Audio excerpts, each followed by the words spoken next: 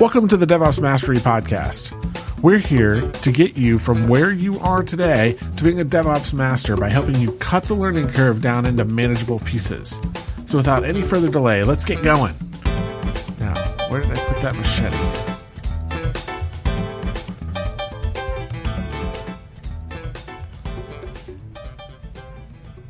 Hey, Jason, guess what time it is? It is time for a podcast. Another DevOps Mastery podcast, to be exact. And that's what you are, is exact. Thanks, I think. Anyways, this week's podcast is all about monitoring tools. All right. It's how we prove we're cool. In a Big Brother kind of way. Sure. Yeah. All right. There's a little NSA feel to it. I get it. Ooh. You know, but that's kind of what you need to do if you want to be efficient. But before we get there, let's remind everybody to send us your feedback. So you can send us feedback on the Twitters at DevOps Master, on email at feedback at DevOpsMaster.com. And, of course, you can go on Google Plus and find DevOps Mastery there and send us feedback there. And there's also like a contact us site, which people have been using too. That's cool. We have gotten some feedback, which I'm going to point out here. I want to thank Mr. Nathan Harvey and Matt Stanton, who have two awesome podcasts. One is Food Fight, and the other one is Arrested DevOps. And if you're not listening to those two, in addition to ours, you should be. They have great discussions about Chef and how to do DevOps from their perspective, from a more advanced perspective, really. So if you're thinking this is too basic, you should try their podcast out. And we also got one from just a new person to DevOps. So his Twitter handle is at Basic PowerShell, and his name is Brian, and I'm not going to pronounce his last name. But anyways, his tweet to us was, binged on DevOps Master podcasts over the weekend. Great intro to DevOps. Grass needed to be cut 3 times anyways. I love my grass. I love cutting the grass, but I'm not going to cut it 3 times, no matter how good the podcast is. I listened to a lot of Food Fight podcasts over the last couple of weeks, but I found other things to do besides cut the lawn.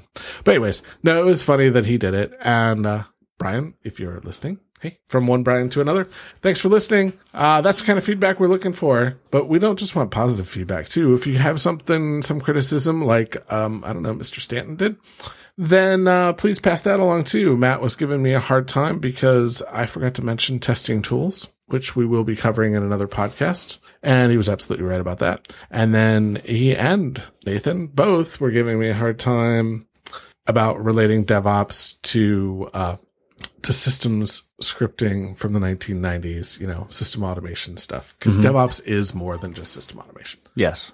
So, you know, all feedback's good feedback. They're right. It is a little bit more than that. Actually, it's a lot more than that. It's a lot about communication. It's a lot about working with teams. It's being inclusive, not exclusive in everything that you do. So that's enough feedback. We have more feedback, but we'll give that up. But I like it in the joke format, though. That was funny. I like to laugh at myself anyway, so. I like to laugh at you, too. Well, there you go. Works wonders. It does. It really, really does. So let's get back to the topic of the day, and that's monitoring tools. So monitoring tools are critical to any well-run production environment. The tools are there for not just the operations staff, you know, up, down, are we running on a disk or running on memory? They're also there for the developers. And when the monitoring tools are best deployed is when both the developers side of the house and the operations side of the house have a shared responsibility towards it and feel a need for more of it. Some tools, and just in general, you know, you need to do some logging on the development side when you're writing your scripts, and you need to write log entries that make sense and that are parsable and that are unique so that people know where the stuff came from. And on the ops side, you've got to write or find tools that will process all that information, as well as all the other basic stuff. Make sense? Yep.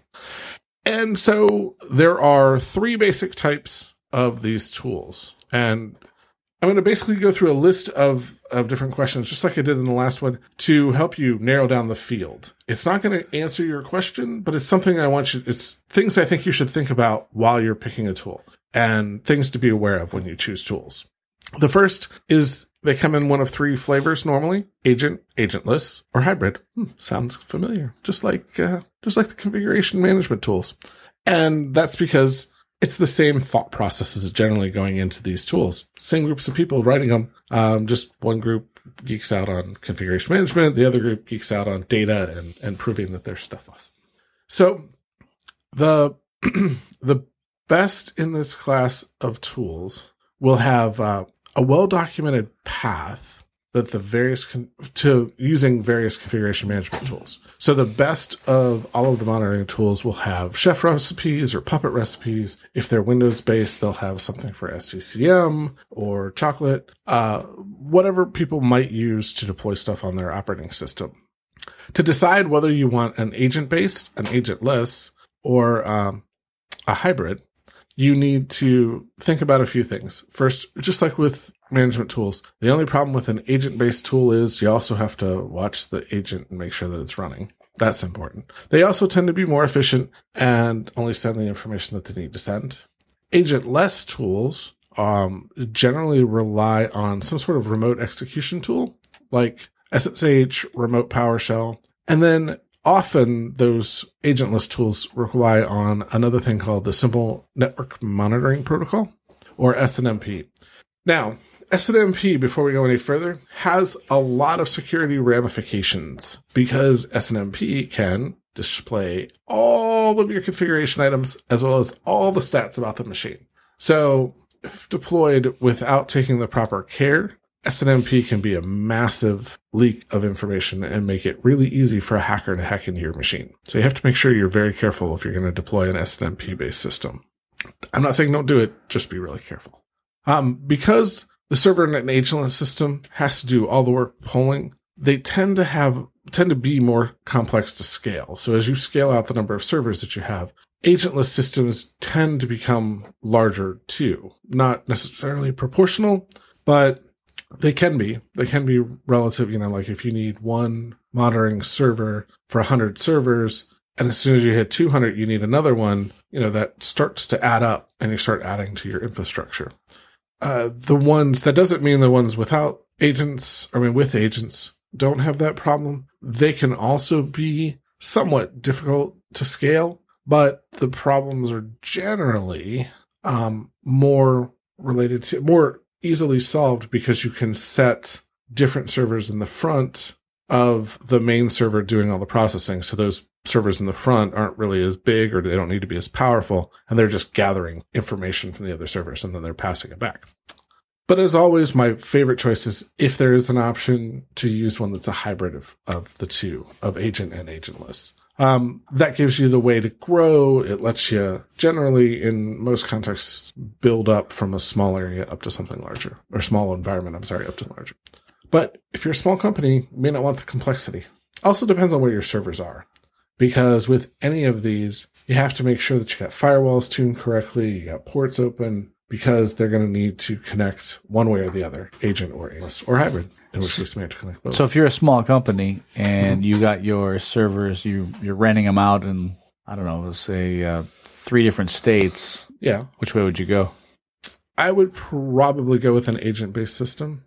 Then you only have one server exposed to the nastiness that is the internet, because the other ones are pushing to that server. Mm-hmm. And then you can do a little more monitoring of that server to make sure that it doesn't break. Doesn't matter which server, or would you take the closer one, for example, or the one on hand? Or I would. Generally, it's not a good idea to put your monitoring on the servers you're monitoring. Like, your monitoring tool should be on a separate server, not on one of the production servers. Okay. So if I'm assuming that the 3 servers you were talking about, like if they were in 3 different states, are your 3 production servers, yes. Right? So I would have a 4th server that would monitor those 3. Dedicated for that. Dedicated just for that. Well, for that and other things. It would probably be my host for my configuration, because you're not that big. You only have 3. So it might also be the host for my chef environment or my puppet environment also. Just a general administrative server. Would you keep that in the office, or would you also put that in a different state, or does it not matter?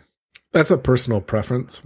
It depends on how accessible and how easy it is for you to get to your office. If your office has a static IP address, if you have a corporate account, right, then yeah, it makes sense to store it in your office. I mean, there's no reason not to. You're not going to lose critical data. You'll lose monitoring data, but you're not going to lose anything too critical if it loses connection for a little while.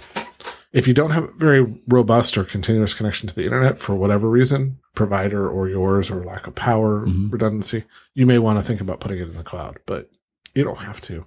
And it can certainly be cheaper to store it locally, but... Did I ever tell you my version of the cloud?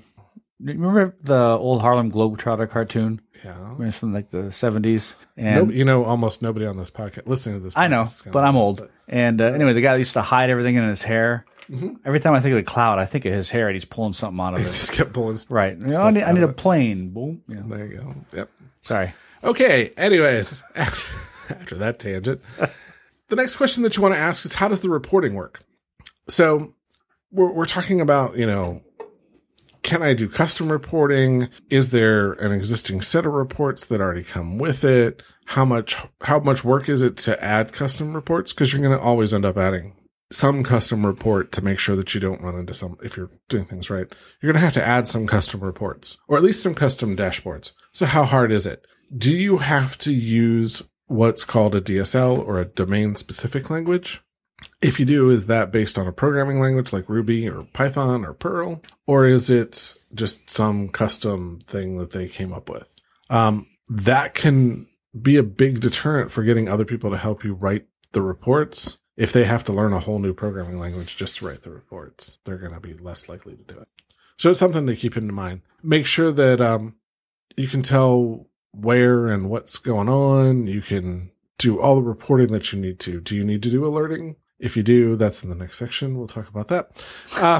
So too bad. Just, psych. Anyways, if you can tell where people...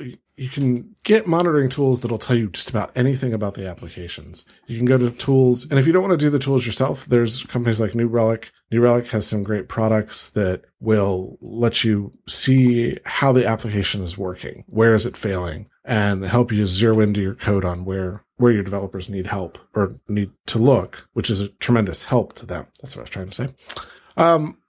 All of that is part of that reporting piece. Like, what can you report on? How can you report? What do you want to report on? It also may mean that you decide that you like one tool for monitoring disk, memory, CPU, and you like a second tool for monitoring how your application is actually functioning. And that'll depend a lot on what operating system you're on, what development language you're using, and what tools you look at. Because some tools can do more than others. And there's a lot of tools out there in this market. So that's why I'm trying to just help everybody narrow down the list, not really go too crazy.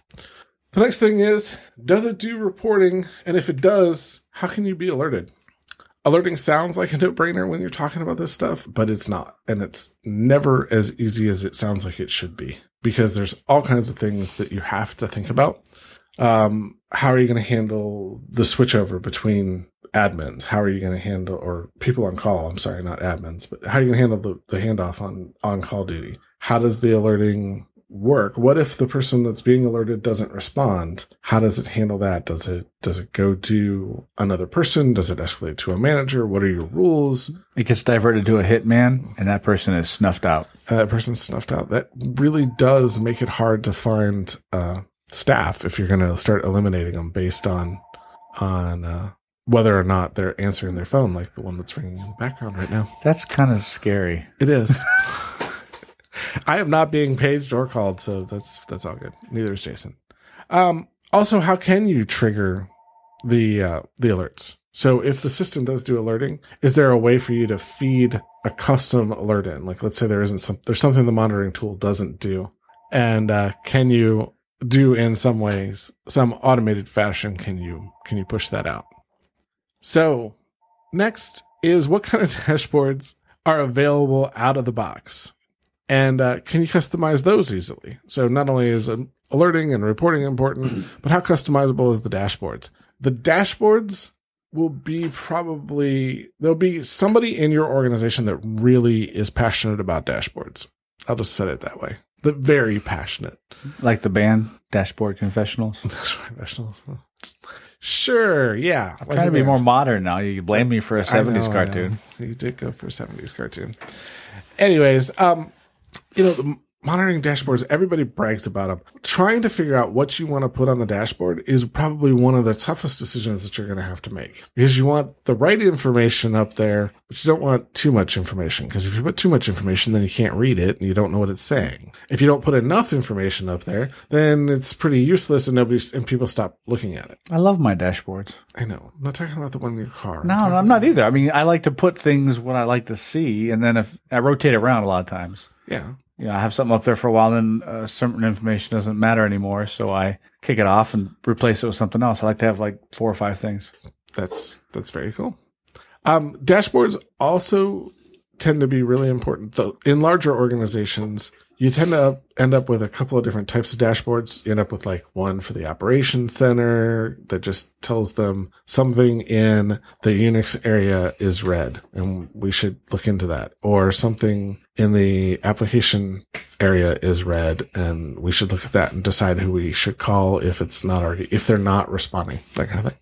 So you're going to end up having to create multiples anyways. It's best to try to figure out what everybody wants when you can, and try to make sure that it's your tool that you choose is going to make those dashboards easy to create. I've yet to see one tool that doesn't let you customize the dashboards. Some are just a lot easier than others.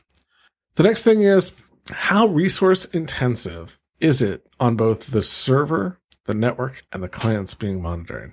All right. Sounds like a simple question. Shouldn't be that much. Depends on how many people, the whole it depends thing that we've always keep coming back to. It depends. It's a huge amount of it depends. No vendor is avoiding or skirting your question if you ask them and they can't give you an answer, because they really just don't know. Now, they may know certain things. They may know network bandwidth, and they'll say it'll be X amount of bandwidth per device monitored. So make sure you have enough bandwidth to handle that. Sorry. If you're looking for that type of information, they can give you general guidelines, but they can't be real specific. And that's where your proof of technology comes in. And that's probably one of the last questions that you're going to be able to answer, because you're going to want to wait until you can see how it works and how it reacts. If you see it taking up too much resources, by all means, open up a ticket or ask on an IRC channel or whatever you have to do for that monitoring tool to get help, because somebody's probably seen it before and they can at least help you reduce it. Or they'll tell you, oh yeah, that's a known issue when you're monitoring 100 things at a remote site and you're trying to pass it over a T1 connection. Yeah, you're going to run out of bandwidth because you're going to monitor stuff. This is generally less of a problem on intranet systems and more of a problem on production web systems. But they can both be there. One of the things, and a quick story that I'll tell you about this. So when I first started doing system administration, and we started deploying a much, much older HP OpenView's gotten smarter, so I'm not picking on it. But, HP OpenView would let you do just about anything. And most of its monitoring at the beginning was focused on doing it via that SNMP protocol I was talking about before. One of my previous employers, like I said earlier in my career, we literally monitored the network to death. We only had T1 connections or 1.5 megabit connections between machines. And monitoring data-wise, we were pulling 1 megabit of data. Wow. Because we were monitoring everything. It was like, maybe we shouldn't monitor everything. And generally, the way to handle those issues of resources is to reduce the things that you monitor just to what you need. If you're not going to use the data, it doesn't do you much good to collect it, and it just takes up space and resources, and it takes time to process and to figure out what you need to do. So, in general, the problem that I have with most of these tools is the complexity it takes during the implementation phase. Even the simplest of them can be really, really difficult to think through and plan out properly. Once you get them set up, they pretty much run themselves. There isn't generally too much to do it.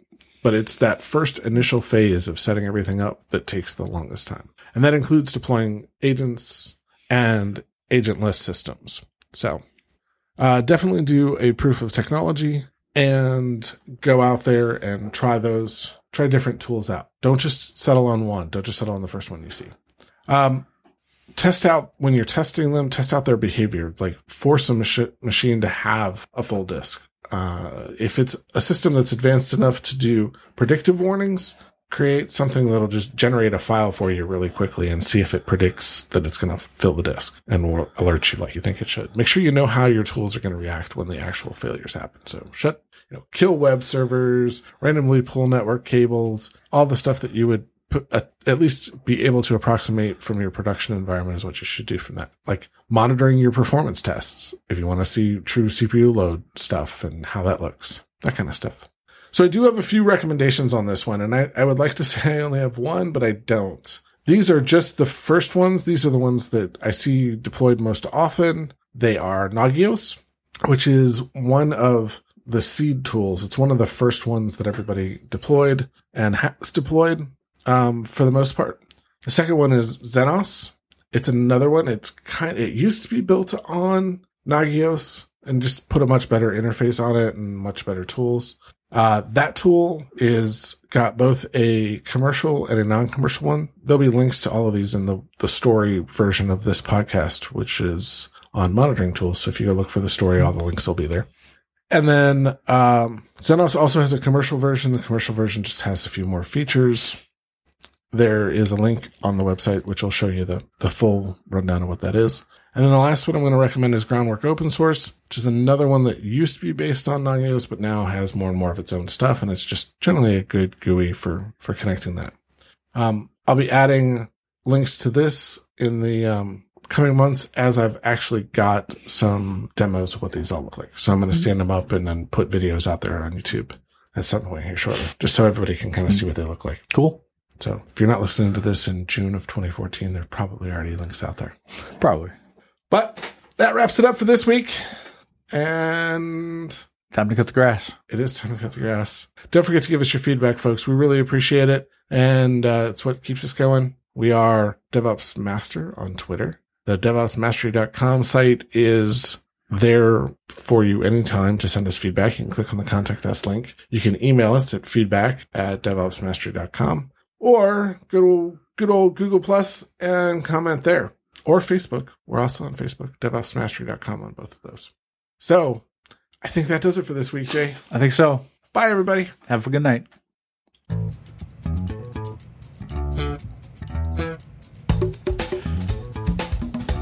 Thanks again for listening to the DevOps Mastery podcast. We really appreciate you taking a little bit of time out of your day to listen to what we have to say about DevOps.